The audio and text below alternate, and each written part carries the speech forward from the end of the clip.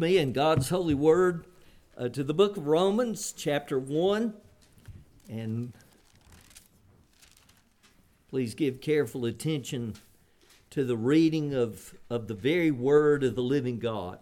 Romans chapter 1, beginning in verse 16. For I am not ashamed of the gospel, for it is the power of God for salvation to everyone who believes, to the Jew first, and also to the Greek.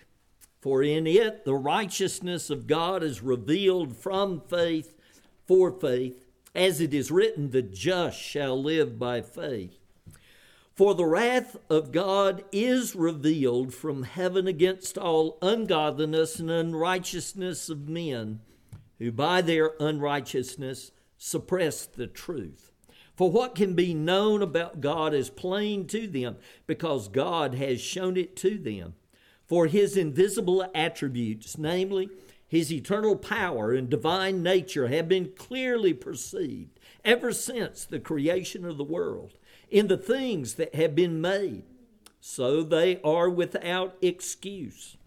For although they knew God, they did not honor him as God or give thanks to him. But they became futile in their thinking, and their foolish hearts were darkened. Claiming to be wise, they became fools, and exchanged the glory of the immortal God for images resembling mortal man, and birds, and animals, and creeping things. Therefore God gave them up in the lusts of their hearts to impurity, to the dishonoring of their bodies among themselves, because they exchanged the truth about God for a lie, and worshipped and served the creature rather than the Creator, who is blessed forever. Amen. For this reason, God gave them up to dishonorable passions, for their women exchanged natural relations for those that are contrary to nature. And the men likewise gave up natural relations with women, and were consumed with passion for one another, men committing shameless acts with men, and receiving in themselves the due penalty for their error. And since they did not see fit to acknowledge God, God gave them up to a debased mind to do what ought not to be done.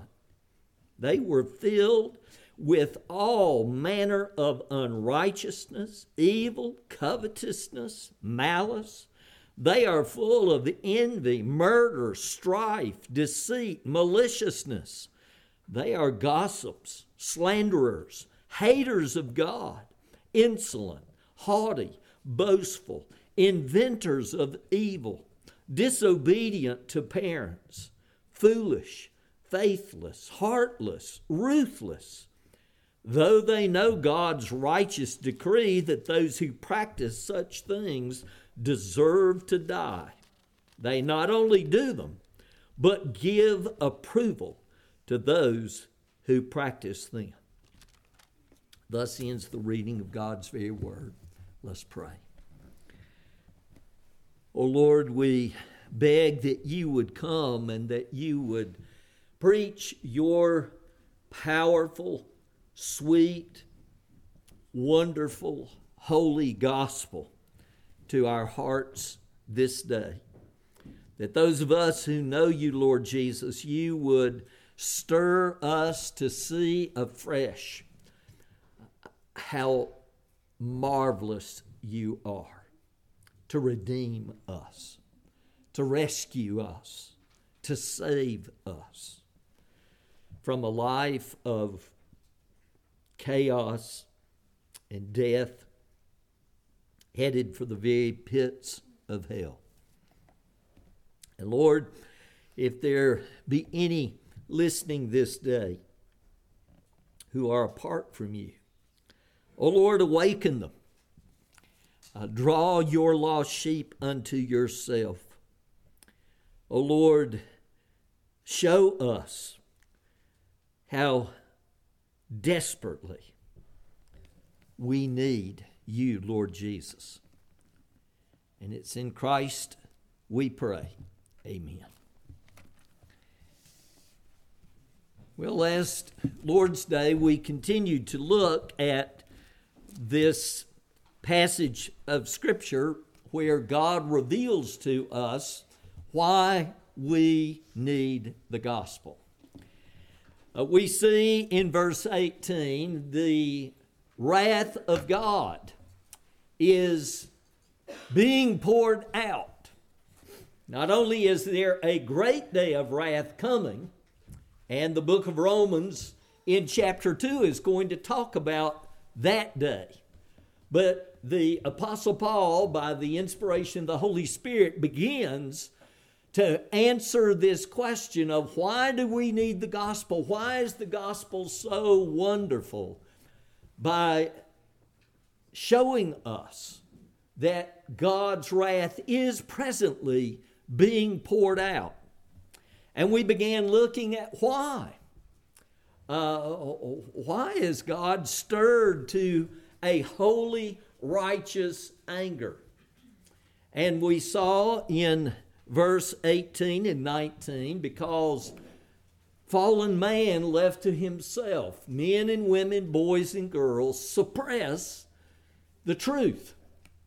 Even though God has revealed this truth to everyone who has ever lived and will ever live, through creation itself, that God is, that He is the creator and the sustainer. We see in verse 18, they are suppressing this truth. And 19 and 20, he explicitly says, well, here's the truth they're suppressing. For what can be known about God is plain to them, because God has shown it to them. For His invisible attributes, namely His eternal power and divine nature, have been clearly perceived. Even though we can't see God, God has revealed the invisible God through what He has made. And we are confronted with this evidence that God is. Well, this has been the case ever since the creation of the world. In the things that have been made, and the last part of verse 20, so they are without excuse.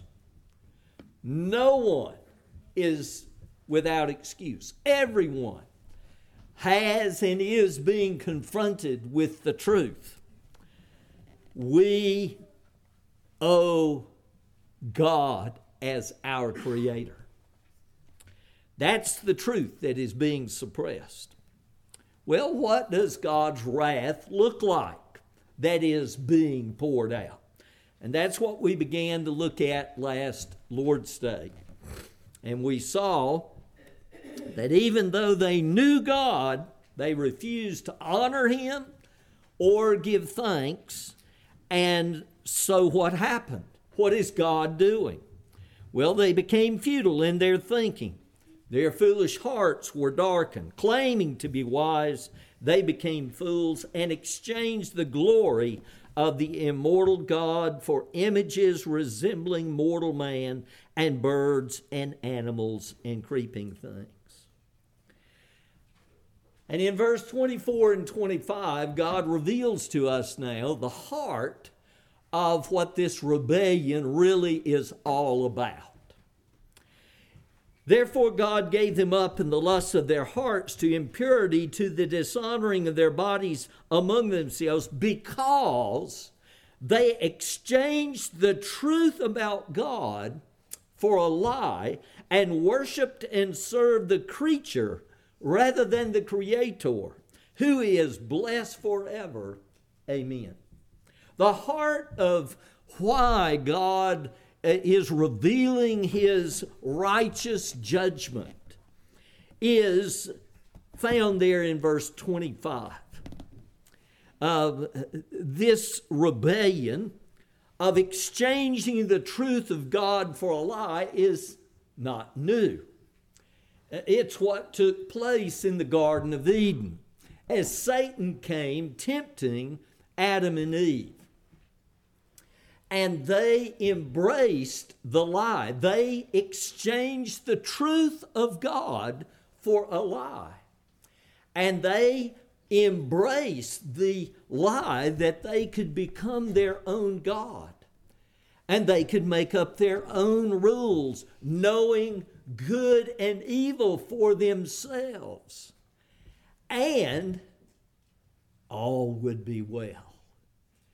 Satan's lie was, you can be your own God, you can know good and evil for yourself, and you will not surely die. And it was all a lie. It continues to be a lie. It is a lie that is deadly. It is a lie that produces a bitter fruit. In the book of Proverbs, chapter 3, the Lord tells us what we ought to be doing. Proverbs chapter 3, verse 5, trust in the Lord with all your heart, and do not lean on your own understanding. In all your ways acknowledge him, and he will make straight your paths. Be not wise in your own eyes. Fear the Lord and turn away from evil. It will be healing to your flesh and refreshment to your bones. But the lie says, you can be your own God. You can make up your own rules, and everything will be great. Well, it's all a lie. It's make-believe. But oh, it produces a disastrous consequence. Now, on the insert you have in your bulletin, there are 2 songs printed. We're going to sing one of them. We're not going to sing both of them. One of them is perhaps one of the most blasphemous, demonic songs that our culture has ever been confronted with. Now that's, on first glance you go, oh, Blue Eyes' favorite song? You're saying it's demonic? You're saying it's an expression of one of the most wicked songs that our culture has ever been exposed to? Henry, come on. You know this song really can't be that bad. I mean, you can just kind of close your eyes and hear old Frank just belting it out. I did it my way. Well, let's look at the words of this song. And now the end is near, and so I face the final curtain. He's talking about dying. My friend, I'll say it clear, I'll state my case, of which I'm certain. He has no lack of confidence in his standing, in his state, in how he's lived. I've lived a life that's full. I've traveled each and every highway, but much more than this, I did it my way. Is that really that evil? Let's keep reading. Regrets, I've had a few, but then again, too few to mention. I did what I had to do and saw it through without exemption. Here's a man who is living what Adam and Eve were tempted to think and do, to be their own God, to make up their own rules. And Mr. Blue Eyes says, at this point, I saw it through. I lived and did what I had to do. I planned each charted course, each careful step along the byway, but much more than this, I did it my way. Yes, there were times, I'm sure you knew, when I bit off more than I could chew, but through it all, when there was doubt, I ate it up and spit it out. I faced it all, and I stood tall and did it my way. Here's a man who says, yeah, there have been some bumps in the road, and there were times when I couldn't deal with what was in front of me, but there's one thing I've held true to, and that's this core truth that I lived life my way. And because of that, I'm good. I've loved, I've laughed and cried, I've had my fill, my share of losing, and now as tears subside, I find it all so amusing to think I did all that, and may I say, not in a shy way. No, oh no, not me. I did it my way. And now we come to the heart of the matter. For what is man? What has he got? If not himself, then he has naught. To say the things he truly feels, and not the words of one who kneels. What's he talking about? He's talking about somebody who's kneeling, acknowledging God Almighty.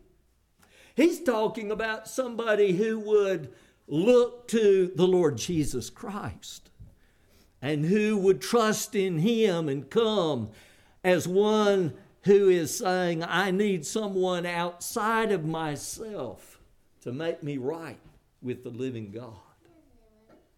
No, I'm not that man. I've said what I felt. I've lived the way I wanted it to be and the rules I had made up. The record shows I took the blows and did it my way. Now, this indeed is the song of our culture. It is the song that our culture has embraced. It is the song that they continue to sing. And it is the song that leads to death. And so that's what we see in Romans chapter 1, verse 25. The heart of this rebellion against Almighty God is exchanging the truth about God for a lie. It is setting aside that God is the one who made us and He is the one who has told us what is right and wrong, and we must live in light of that truth. And to see and think and take to heart that God is and that He is a holy God. And to see His standard of right and wrong drives us to the Lord Jesus Christ. That He is the only one who can make us right with our Creator, because we are fallen in Adam. We are sinners. We have broken God's holy commandments in thought, word, and deed. I'm guilty before Almighty God. What hope is there for somebody like me? Somebody like you? It is not in ourselves to do it our way, to hold on to the lie. It is to turn to Jesus, repenting of our sin, laying down our war against God, and saying, I can't save myself. I'm not my own God. You alone are God. You alone can tell me what is right and wrong, and you alone can wash me clean in the blood of the Lamb. And so, O Lamb of God, I am taking you to be my Redeemer. And those are the two songs that are before you this day. You are either singing one of these two songs. And the Lord in this passage of Romans chapter 1 goes on now to show us the culmination of His temporal judgment. Okay? Temporal, in history, in time. A culture that rejects the Lord Jesus Christ, what is God's wrath doing? What does it look like? And so here we see. Now, I want you to look at a phrase that occurs several times in this passage. Verse 24, therefore God gave them up. Verse 26, for this reason God gave them up. And then down in verse 28, and since they did not see fit to acknowledge God, God gave them up. Now we need to talk just a couple of minutes about this little phrase, God gave them up. Because the Bible teaches us very, very clearly that God is not the author of evil. Turn with me to the book of James, the little book of James, chapter 1. And here is one passage among many that we could look at that instructs us and teaches us this very important truth. God is not the creator of evil. God is not the author of evil. He is sovereign over evil, yes. And He has evil under His control, yes. And He has a plan in which evil will be dealt with finally and completely, yes. But in the meantime, in the midst of history, we need to understand that God doesn't cause people to do evil. Look at James chapter 1, verse 12. Blessed is the man who remains steadfast under trial, for when he has stood the test, he will receive the crown of life which God has promised to those who love Him. Let no one say when he is tempted, I am being tempted by God, for God cannot be tempted with evil, and He Himself tempts no one. But each person is tempted when he is lured and enticed by his own desire. And when desire, when it has conceived, gives birth to sin, and sin, when it is fully grown, brings forth death. And so this passage reminds us, where did Satan come from? Well, God created an archangel, and he was beautiful and perfect. And he turned from Almighty God. The angels that are now demons, they turned from Almighty God. Adam and Eve, they were created perfect to love God. But they turned from God to evil. And that's what Satan loves to see and do. It is to take what is good and true and right and twist it and pervert it and maim it. God is going to end history. He will finally deal with evil. He will cast Satan and the demons into the lake of fire.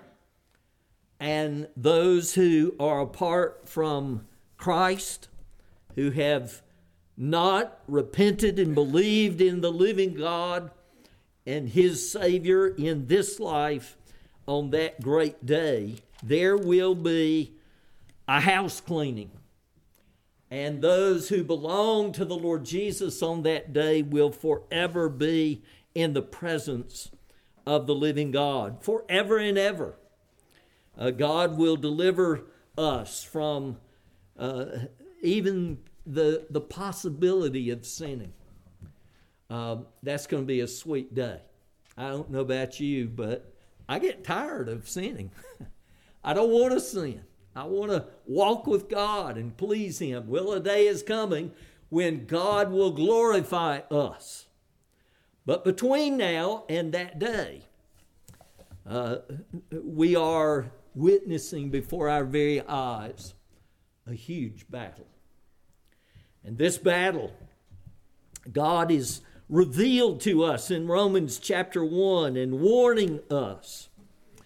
God is calling upon us to give ourselves to the Lord Jesus. Now, I want you to turn with me in the book of Exodus. We've read this together recently, and I don't know if it jumped out, but notice in Exodus chapter 8, for example, in verse 14 and 15, here we have the plague of frogs.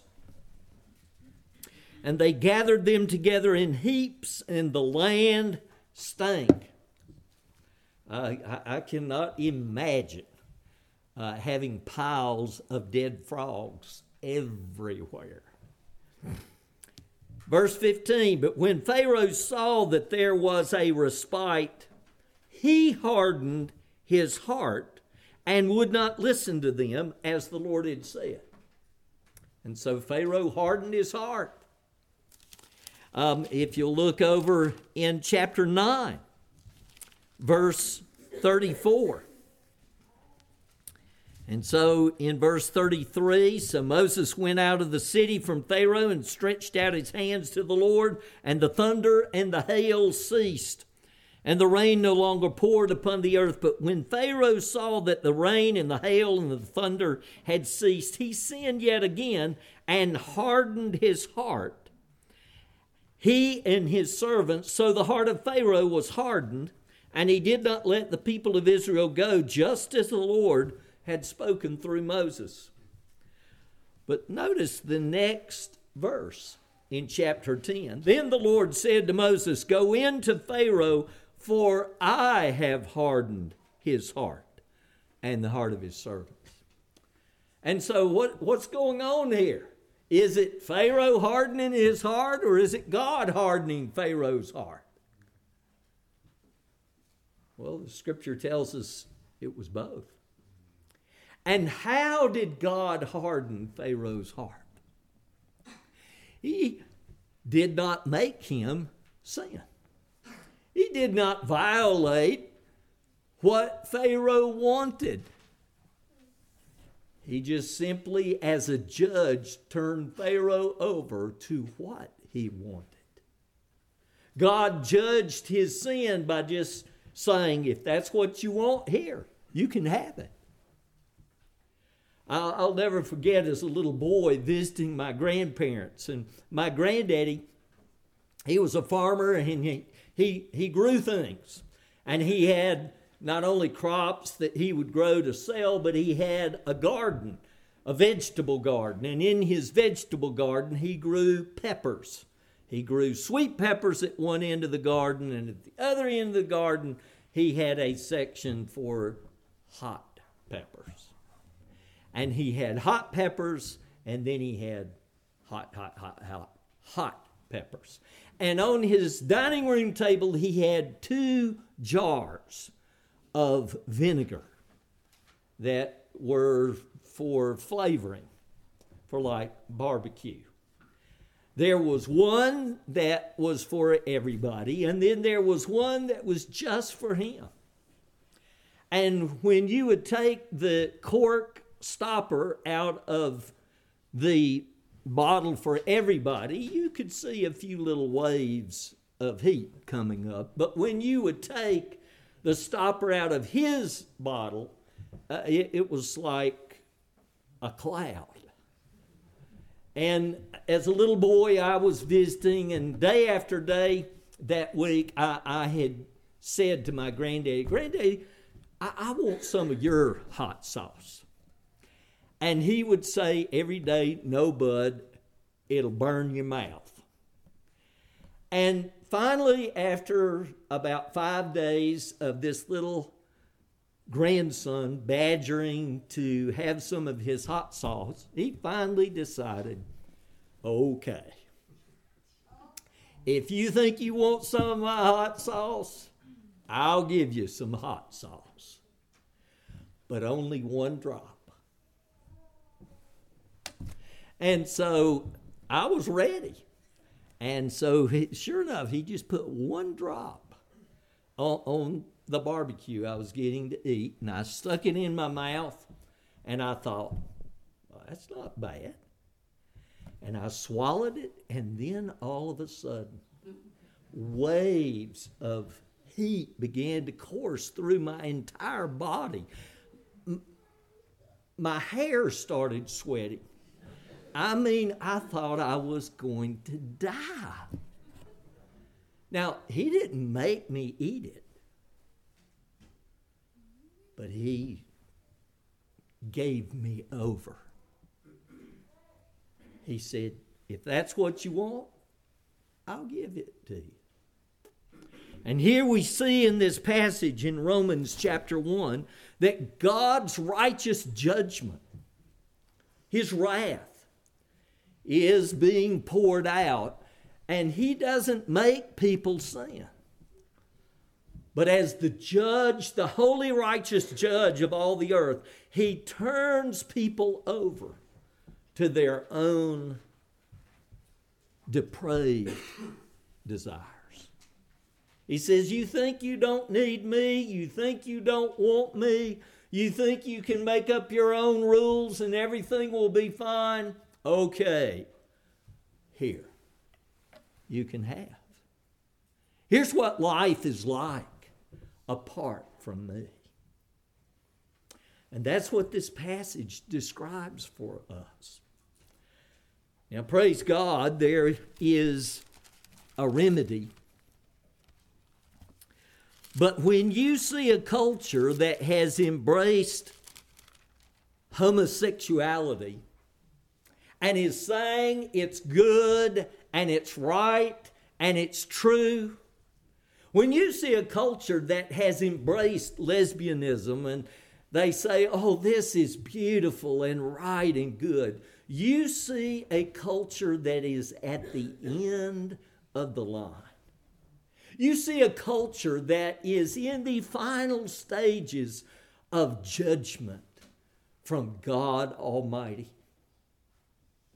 But praise God, even for those who find themselves at the end of the line, there is hope. And that hope is found in Jesus Christ. Turn with me to 1 Corinthians chapter 6, and we're going to end today by looking at what God Almighty tells us. In verse 9, of 1 Corinthians chapter 6. Or do you not know that the unrighteous will not inherit the kingdom of God? Do not be deceived. And here we have a list of sins. This is not an exhaustive list. This is just illustrative. These are specific sins that if you are giving yourself to, and you do not repent of these sins and turn to Jesus, you cannot go to heaven. You cannot be right with the living God. Do you not know that the unrighteous will not inherit the kingdom of God? Jesus will not tolerate sin. He will not tolerate rebellion against him. Those who embrace the lie and live the lie cannot be right with God. Do not be deceived. Don't listen to the lie of Satan. Don't sing with old blue eyes, I did it my way. Don't be deceived. Neither the sexually immoral, people who aren't married, who are sleeping around, nor idolaters, people who worship idols, nor adulterers, those who are married, who are pursuing and sleeping with someone who is not their husband or their wife, or just thinking about it, nor effeminate, nor homosexuals, nor thieves, nor the greedy, nor drunkards, nor revilers, nor swindlers will inherit the kingdom of God. God's standard of right and wrong is very clear. It's very plain. And God says if you are living in rebellion against God, you can't go to heaven. But praise God, there is a Savior. His name is Jesus. And look at verse 11. And such were some of you. Some of these people in Corinth had been fornicators. Some of these people had been idolaters. Some of these people had been adulterers. Some of these people had been homosexuals, had been lesbians, had been transvestites. Some of these people had lived and thought their lives. But Jesus had forgiven them and changed them. Such were some of you. Some of them were drunkards. Some of them were thieves. Some were revilers.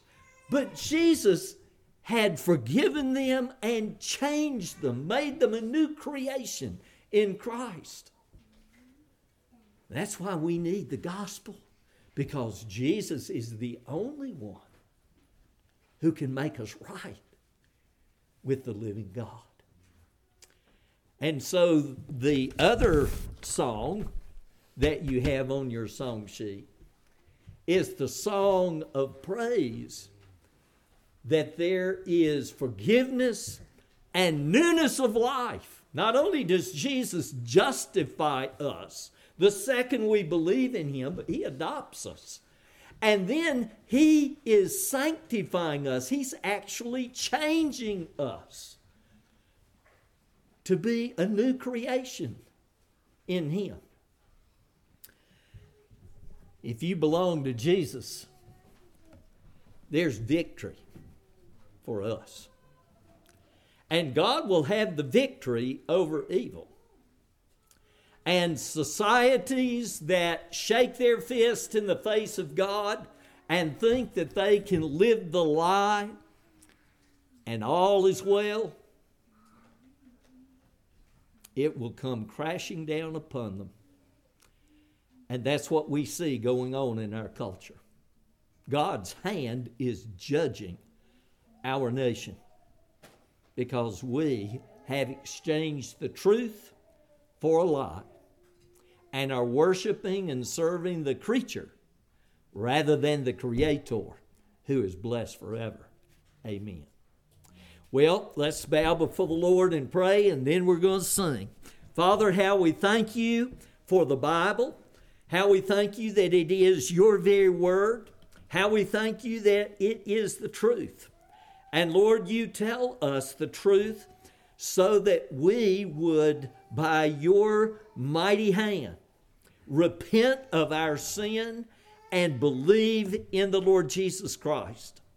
And so, Lord, we beg that you would awaken the people of our land and begin in our own hearts, Lord.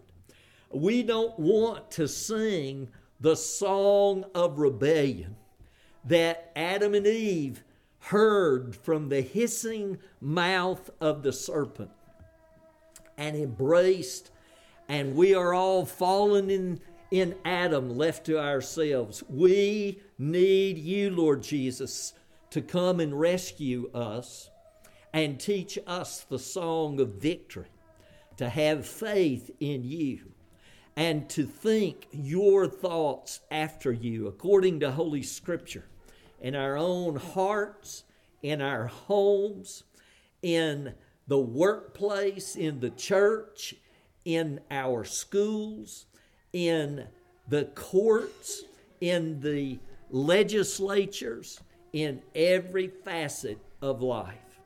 Oh, Lord Jesus, we confess you are Lord, and we love and adore you. Please bless us now with great joy to sing the song of victory, to belong to you, O Lamb of God. In Jesus we pray, amen.